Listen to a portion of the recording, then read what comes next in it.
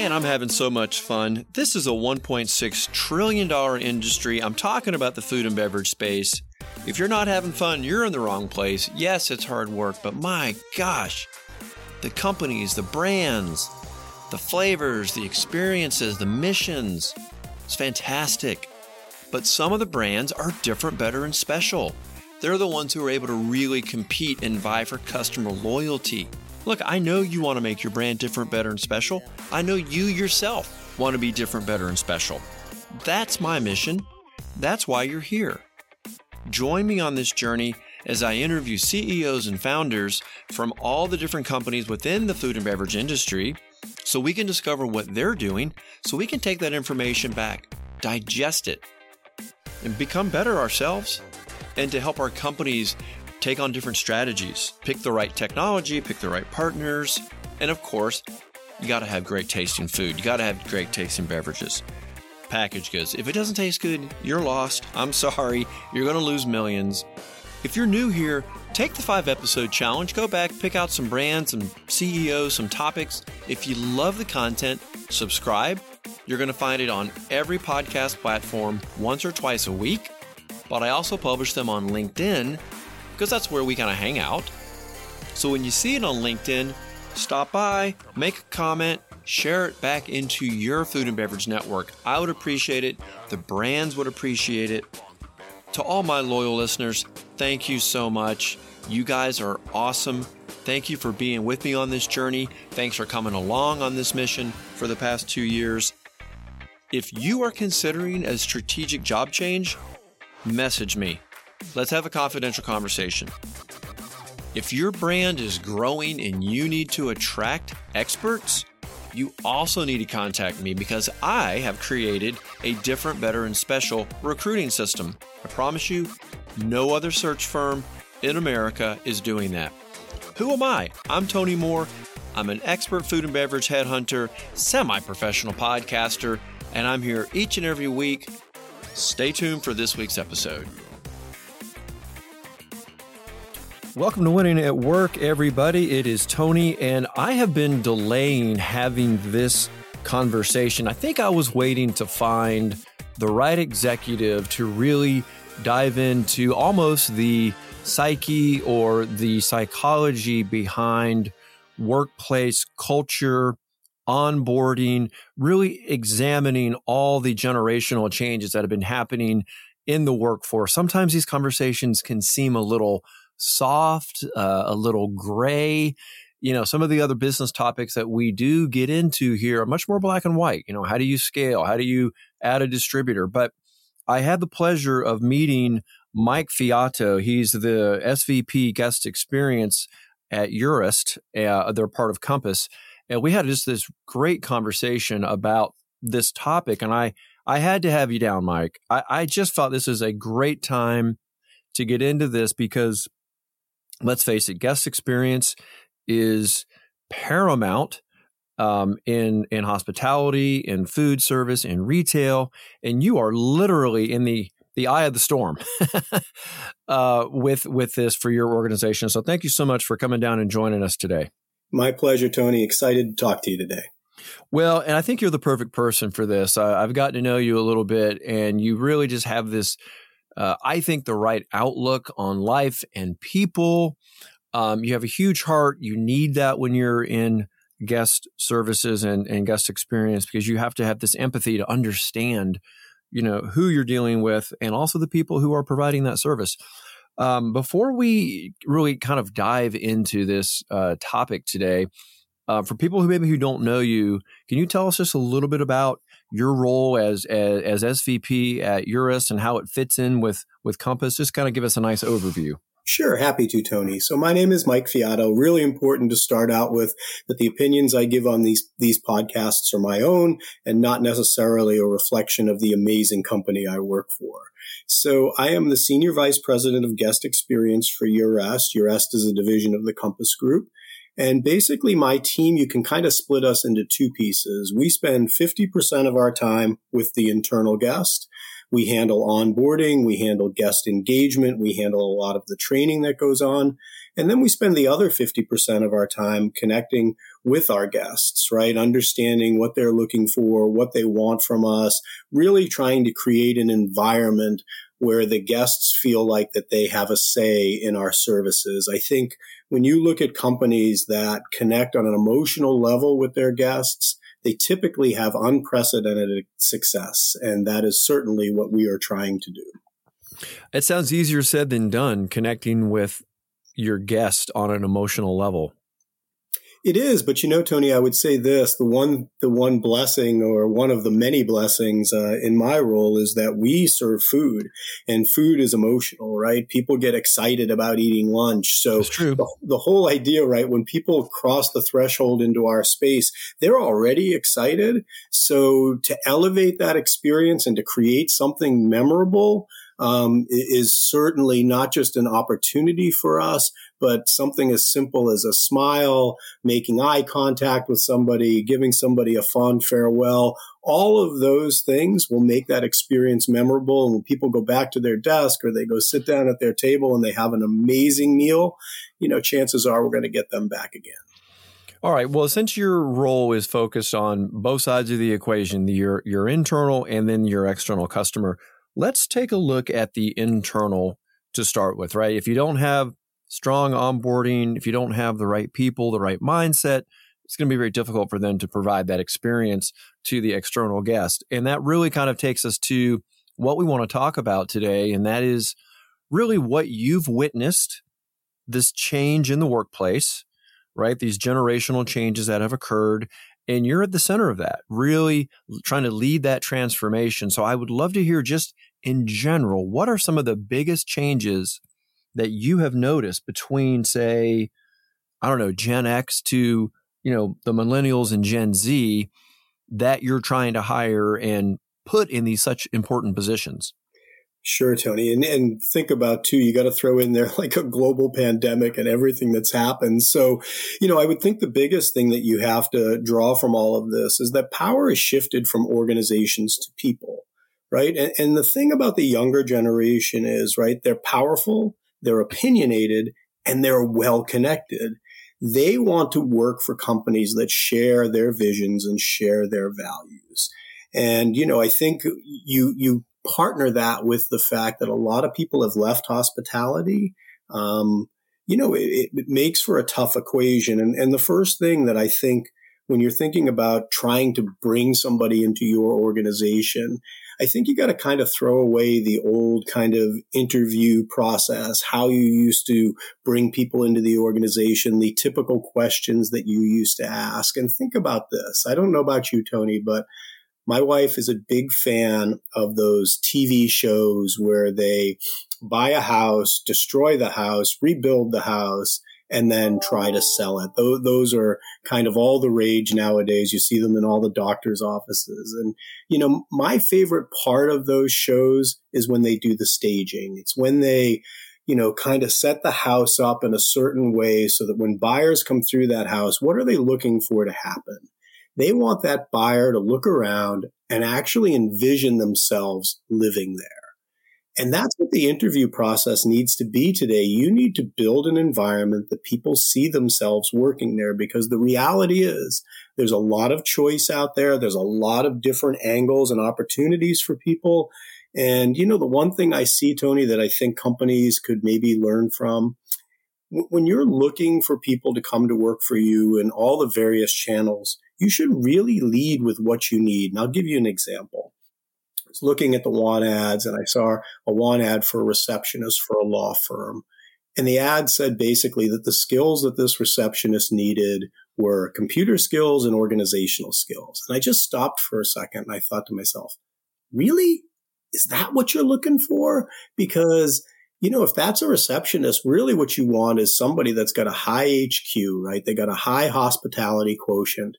And every single person that walks into that office, that first interaction with that person behind the desk is going to be amazing. That person's going to make them feel like they're the most important person in the world when they walk into your space. And I really think that's what you should be leading with.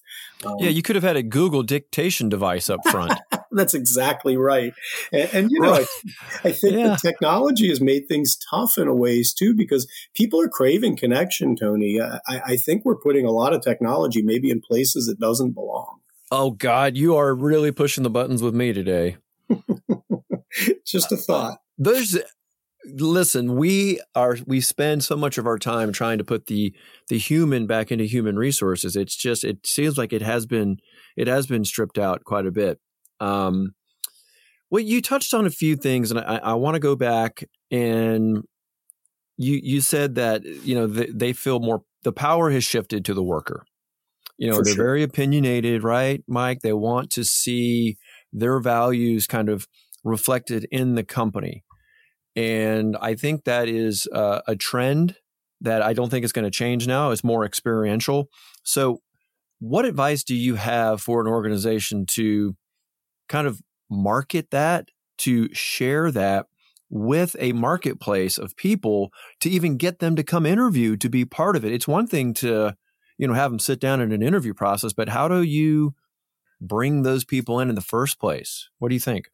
So, you know, Tony, I think that purpose is the greatest gift that you can give to an associate or employee. Everybody wants to be part of something that is much bigger than themselves. And if you think about what we do in marketplaces, you know, you could walk into a marketplace and you could ask everybody that works there, you know, what do you do here? And you would typically get answers like, I make sandwiches, or I ring a cash register, or I make pizza. And the reality is that's not what they're doing at all. What they're doing there is actually, right, creating happiness. They're creating a space for Fortune 500 companies when people come down and have that 30 or 40 minutes away from work, that you're creating an experience for them. And it's twofold, right? So that empowering the associates, and I think, you know, associates want a couple of things from companies, right? They want to have roots, right? And they want to have wings. They want to be part of a company that reflects their values, but they also want the autonomy to be inventive and to be creative and to inspire reactions from people. I think the old days, Tony, right, where you were scripted, right? Everybody, if you said thank you to an employee, they'd all say my pleasure. I think we're away from that now. We don't want robots working in our spots. We want real people, real connections, right? And I really think the guests want to see what the real you is. And when you come to work and you can be yourself, well, that's probably a place you're going to stay.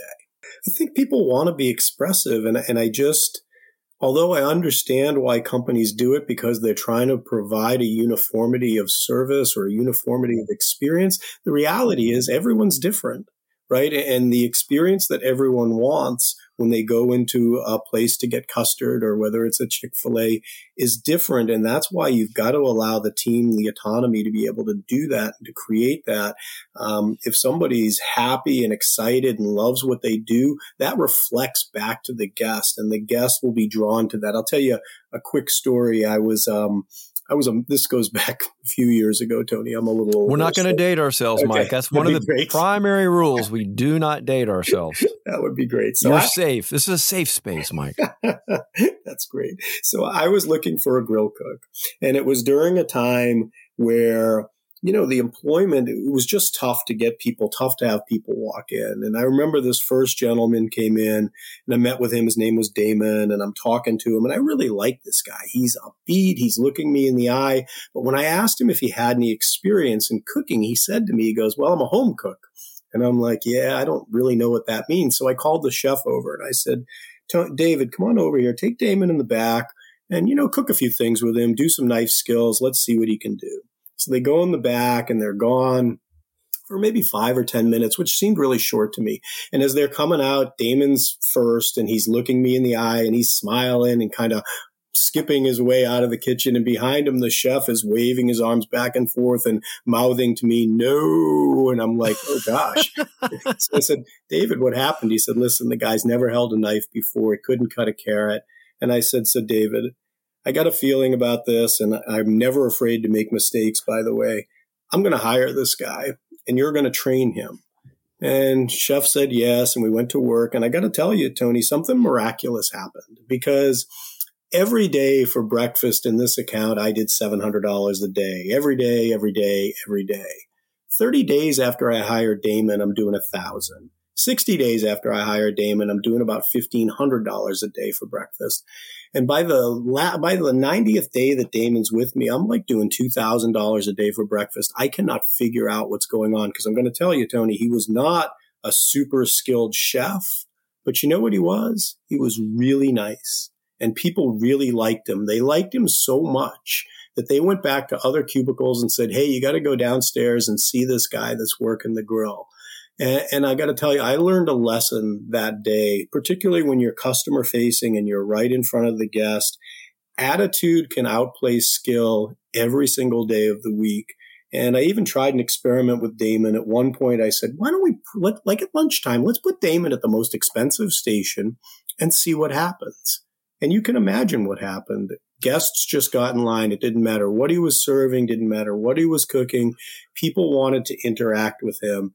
And, at that point, I really decided, you know what, Mike, you got to refine your intuition when you're interviewing people, and you've got to look beyond skill set to the intangibles and the soft skills that these people bring to the table. Worst day, Tony. So about 3 years later, a job came up. Damon was perfect for it. So I put him up for the job. He got the job and he left me.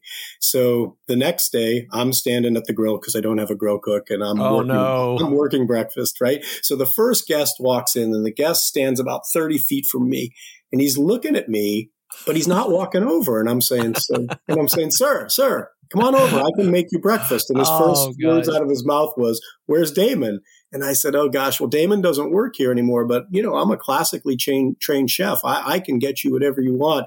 The guy kind of looked me up and down. He said, yeah, I don't think so. And he turned around and he left. So big lesson there. And I hired differently from that day forward. What a great. Thank you for even just sharing that window into that learning. Because, one of the questions I had was, you're talking about, how do we transform the workplace, to kind of match these generational changes? I think that is clearly one way to do it. Are you changing the way you interview now, or is it, do you source from different places now? What has changed to help you kind of match, what has transpired? So I think great questions. I think we've changed kind of the whole process, right? And just really understanding that whole idea of, leading with what you need. So if we need somebody in the front of the house, they don't necessarily need to have done that job before. But when they come to the interview, how did they dress? Are they smiling? Are they excited to be there? And asking the right questions, right? I think, one of my favorite questions is, so Tony, if I gave you $100,000 tomorrow to open a business, what type of business would you open? Those types of questions really give you some insight into their soul because number one, they're not prepared for that. That's not a question they expected to get. And then second, I think it's really interesting how they come back on that. The other part is you've got to onboard people the right way, right? You've got to immediately on that first day make them feel like they belong to an organization that cares about them, that wants to nurture them, and that is going to provide opportunity for them. I think a lot of times, jobs pigeonhole what it is. This is what it is, and this is what you're going to be doing when you should be selling, here's where you're going to start, but where you finish is 100% up to you. So how do you help the worker start connect the person providing the happiness? Wait, what do we call that? The the happiness maker? Yeah, the hospitality quotient, which I stole from Danny Meyer, by the way, the master of hospitality. The HQ. So practically speaking, how do you make that connection between what's important to them and what's important to the company? Is it a conversation that's had during the interview? Is it something else that happens during the work week? So I think it's a combination of all of those things, right? It's understanding. So like we have promise cards. These cards, we have a service promise. We say a great guest experience starts with me, which we want to empower the people to understand. So here's what we're here to do, right? We serve food, but we're in the people business and we're going to provide great experiences for people. And with that card, we have our 7 essentials, which are our showtime behaviors, right? There's a thought process that when you cross from the back of the house to the front of the house and there are guests present, it's showtime. You're on, right? And it is a bit of a show that we're putting on out there, right? We're nourishing and taking care of people, but that can be done in a fun way. I think the other thing, Tony, for hospitality companies, across the spectrum, guys, we got to change. We can't be so grueling and so painful. My first chef job, they said, Mike, you're going to work 6 days a week, 14 hours a day. And I said, I can't wait. When do I start? Well, today's generation isn't looking for that. They're looking for a lot more balance in their life. They're looking for purpose in their life. They want to do something that fulfills them, but they don't want to do it 80 hours a week. So it's really changing the way we approach. And if you look at it, some national chains, Tony, are doing interesting things. Danny Myers and his group started to look at 4-day work weeks. Last week, I read that Chick-fil-A is going to look at three-day work weeks. So, allowing people space, right? And again, always focusing on what they're there to do. If I could, I'll share with you another quick story. This one is one of my favorites. So do you remember Men's Warehouse and, we guarantee it. What does he say? You're going to like the way you look. We guarantee it. So I went on a 2-year journey before I started doing what I was doing and really wanted to look at companies that were the best at what they do. And I had read an article about George Zimmer, and I was really, really interested in, him and how he started the Men's Warehouse. And I was in Texas. And I was talking to the salesperson about how they got onboarded and, how they just provide another level of experience when you buy a suit. And I happened to say to the guy, gosh, I'd really love to talk to George about this someday. And he goes back into the office. He brings out a card. He goes, this is George's number. Call him. And I thought to myself, so there's no way I'm going to pick up the phone, call him, and he's going to answer. But he did. And we had this great conversation, and I asked him a question. I knew by the way, as soon as he picked up the phone, I knew it was him because I remembered the voice from the radio commercials. Right. It's so memorable. He made so many commercials. And I said to him, I asked about the commercials, and he said, oh gosh, Mike, he said, don't get confused. Those commercials, although I want to sell more suits, those commercials are 100% for my team. And I said, explain, please. He said, well, if you listen to the commercials, every one of them are a guest talking about a fabulous experience. And they always name the person that provided the experience and the city that it was in. And he talked about training through stories. And he said, these behaviors, these positive behaviors that people don't nearly focus enough on are repeatable. And when you tell your team stories of how to create a great experience, they will in turn do that. And I just thought to myself, how smart is that? Here's a guy that used his advertising dollars not just to sell suits, but he used his advertising dollars to train his team on the radio. So really, really smart guy. Really interesting conversation. Well, and I think there's even another layer to that because the other teams who were not mentioned, what do you think they want to do? Exactly right. You want to get on that commercial. You want to be, yes. That's so good. And it was so now smart. Everyone's vying for that perfect customer experience. Yeah. Unfortunately for them, and this kind of goes about what's going, so now no one's wearing suits. I know. You're right. You got to wonder, like, how are they going to pivot? Because, companies have to pivot. We're bringing a lot of technology into our business. So now if a guest creates a mobile order, how do we make a memorable experience? Because if you look out at what's happening in retail, Tony, and I'm not being critical at all, but when you place a mobile order and you walk into an establishment and you take your food off of a rack that's in alphabetical order, I just would ask you, so what was the experience there? And there's kind of none, right? So we're really... annoyance. It's just because you're having to park and walk and dodge cars, and it's just not awesome, right? No. So we're really thinking through, and we've been doing, and when I say we, these aren't ideas that come from me, by the way. These are ideas that come directly from the field. If I could impart any wisdom, which, is silly for me to say, onto anyone, the best ideas will always come from the front line in the field. And that's who you should be talking to, and that's who you should be listening to. So we had, baristas that were writing little messages on the cups. And we have a voice of the customer platform. The amazing Allison Lambert runs that platform for us. And we started to see guests going onto our platform and going, hey, I got my coffee this morning. And she wrote an amazing message on it. So we started to do the same thing with these orders people would pick up. And you would watch. We had a film that I show the teams as a training piece. A guest would grab his food off of the rack, and as he's walking away, he looks down at the box, and there was a personalized message on the box for him. And he turned around and looked back at the team. He's like, all right. He's like, that is so cool. So again, it's thinking through the entire experience. I don't think you're going to get awesome experience through apps. I think what guests want is the app to work, and then it's our role to make the experience happen. Yeah, I was just kind of thinking about all my experiences with even, going on a cruise, and you go back to your room. You've really probably not had a lot of interaction with whoever is making your room look nice, right? So you don't get a lot of that one-to-one. Sometimes, you get a chance to talk with them and chat, and that's kind of fun. But what do? They create fun things and put on your bed, right? You've come. It was so fun though. I think they tried to figure out how to make an animal out of every single towel. I couldn't. That's true. Like, what are we going to see today? An elephant, a giraffe.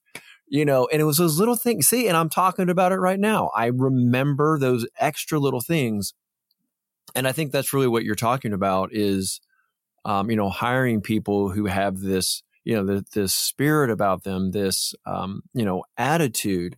Something you said to me, it really kind of stuck with me, and I'm hoping you can maybe expand on it a little bit, but you talked about the power of gratitude. I don't remember exactly the context you brought it up. Can you comment on that? I would love to. Yeah. So people, and going back to what you just said, so whoever said, don't sweat the small stuff, wasn't in the hospitality business. They didn't have a high HQ, did they? They did not, because actually in hospitality, it's the little things that you remember. It's that, dipping sauce for your fries. It's that tomato salsa they put on your burger. It's those things that people remember. And when you look at gratitude, people talk a lot about leadership skills. And I agree. I think curiosity is an amazing leadership skill.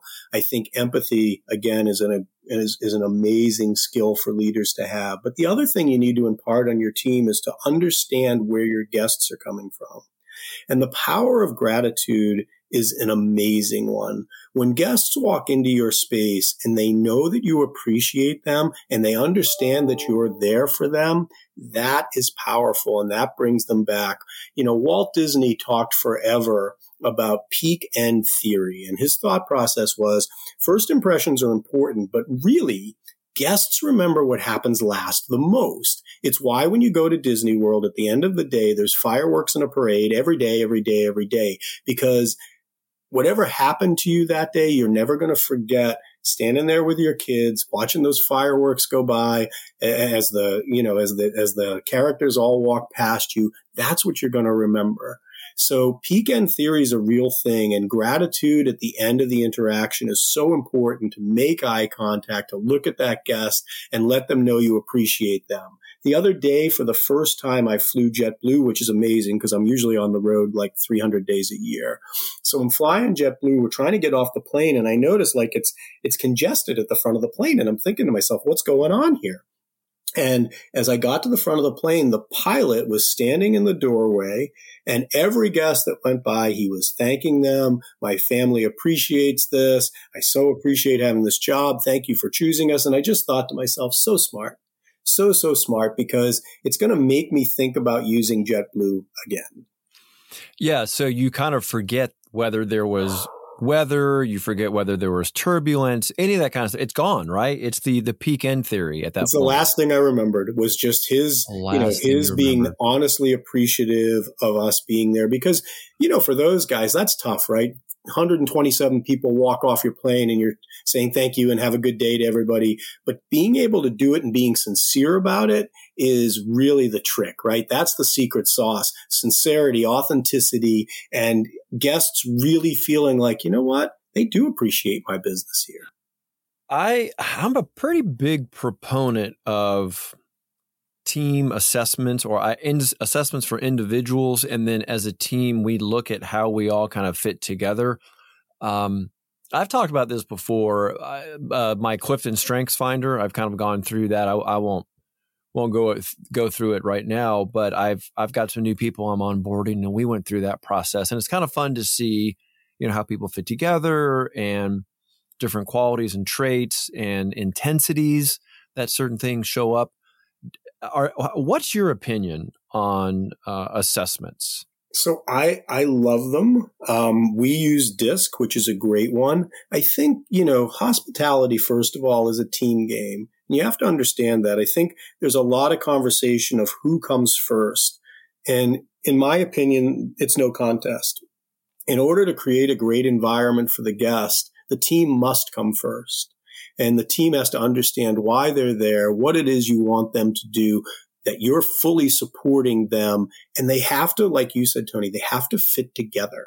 And it's, when you look at diversity and personality types is an important role, right? It's it's so important. It's such an important part of the team because everybody brings a different perspective. And if you create the right environment where everyone feels like they have a voice and they can speak, that's a really good thing because if your people are focused about, doing a better job of whatever it is you're trying to achieve, create experiences, create happiness, building widgets, and everybody has an opinion and everybody fits together and we're all pulling in the same direction, you really get away from all those things that hurt the workplace, gossip, talking behind the back, people being so toxic. Right? All of those things destroy your workplace and guys, you got to get beyond that, and creating culture happens in each individual unit, right? Corporations can create cultures and provide tools and all of those things that you need, but ultimately the leader creates the culture in the space. We've always heard, right? And I hate that they do this, by the way. If you go onto LinkedIn, everybody puts the quote that people don't leave organizations, they leave bosses. Well, what about the inverse of that? People don't stay in specific organizations, right? They stay with particular bosses. And that is what you should strive to be, is that person that people want to work for, right? You can still be tough. You can still hold people accountable, but, have that empathy, have those pieces, and constantly nudge your team in a direction that is, that is focused. And when you have victories, celebrate those. And when things go wrong, work as a team to fix those. One of the most powerful things that you can do with a team, instead of getting in front of them and making statements, which a lot of leaders do, why don't you just step back and ask a few questions like, hey, Tony, how could we have handled this differently? How can we be better at what we do? I think that those assessments and putting the pieces of your team together are critical. Yeah, really empowering them to look at the problem holistically rather than they're being attacked individually and then set about, solving that problem. You talked earlier about Damien. Imagine if he had been a VP of sales. Can you imagine the number of people that would want to stay maybe potentially in that organization? Because there's such high turnover in sales, 10, 15% a year over year.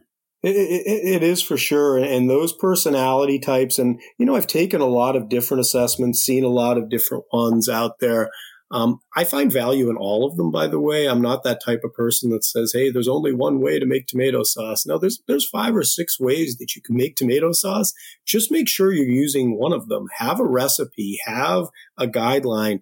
Don't just put yourself in the position without, you need the data, you need the knowledge to kind of create, right? You got to know the equation to create the result.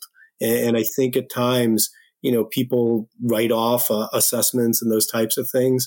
Gosh, they're right so much more than they're wrong. if you're a restaurant owner, or you're someone leading a team of hospitality professionals, and you know you've got a problem in your organization, any kind of last words, any practical things, maybe that first step they could take? Yeah. So and this may or may not be popular. Don't regret failure. Don't be afraid to make mistakes. Learn from it, because part of I think I found this out the hard way. Setbacks are actually part of the process. When you have setbacks and you get together as a team and you mutually come out with a solution, and you all walk out of that room and decide, okay, going forward, here's what we're going to do. That failure, that mistake, that opportunity actually created a path to excellence for you. And it's just like service recovery, Tony, right? Every time something goes wrong in your business, but you fix it, you have this opportunity to create a guest for life. Same thing back with the team. When things go wrong in your business, you have the opportunity to not just correct it, but to create a correction that's going to make your business better, and it's going to make your team feel more connected, and it's going to go back to that whole thing that they have a say in what we do. Yeah, I think one of the cornerstones of, I think, an open-minded leader and organization is that you do embrace failure. And of course, failure or fail is first attempt in learning. So I'm a big believer in failing. Just don't keep failing at the same thing. Make the adjustment. The next idea that goes with that is act, learn, adjust. Yeah. Act, learn, adjust. How else are we going to improve? Yeah. Don't you think, Tony? I think at times, like, the death of kind of, business or this strive for excellence is thinking that you're there. If you go to work every day realizing that you're not there, and that there's always room to improve, and there's always room to be better, and that, you've got two sides of the coin to work on, are you creating a great work environment? Because I feel like part of my job and the people that report to me is to help them create the best job they've ever had. Because if they love their job and they're empowered, right, and they have purpose, they're going to be amazing. And, Kelly Pope, Allison Lambert, Aaron Lombardi that came to work for us now. My success is really a matter of letting them loose and letting them do what they do best. Well, you're really talking as a servant leader, and here we are wrapping up our podcast, and we could literally start part 2, which is servant leadership, because that's really what we're talking about. We're talking about the inverted pyramid, where you, the SVP, support the VPs, the VPs support the directors, and so on and so forth, all the way down. And the most important person is Damien, the line cook. That's the most important person in the entire organization. And talking about realizing you're never actually there, the only way you do that is that if you have an aspirational there. You can have an easier to achieve, mission, and that can be the there, but the team has to hook on to some sort of an aspirational there. And for those leaders who are really wanted to make that change, the point you're at is here. And here is very difficult because you have to be brutally honest, what we sometimes call the moment of truth. The moment of truth is understanding here is where you are, the situation you're in. But the good news is, as soon as you act, learn, adjust, you're on the path toward there.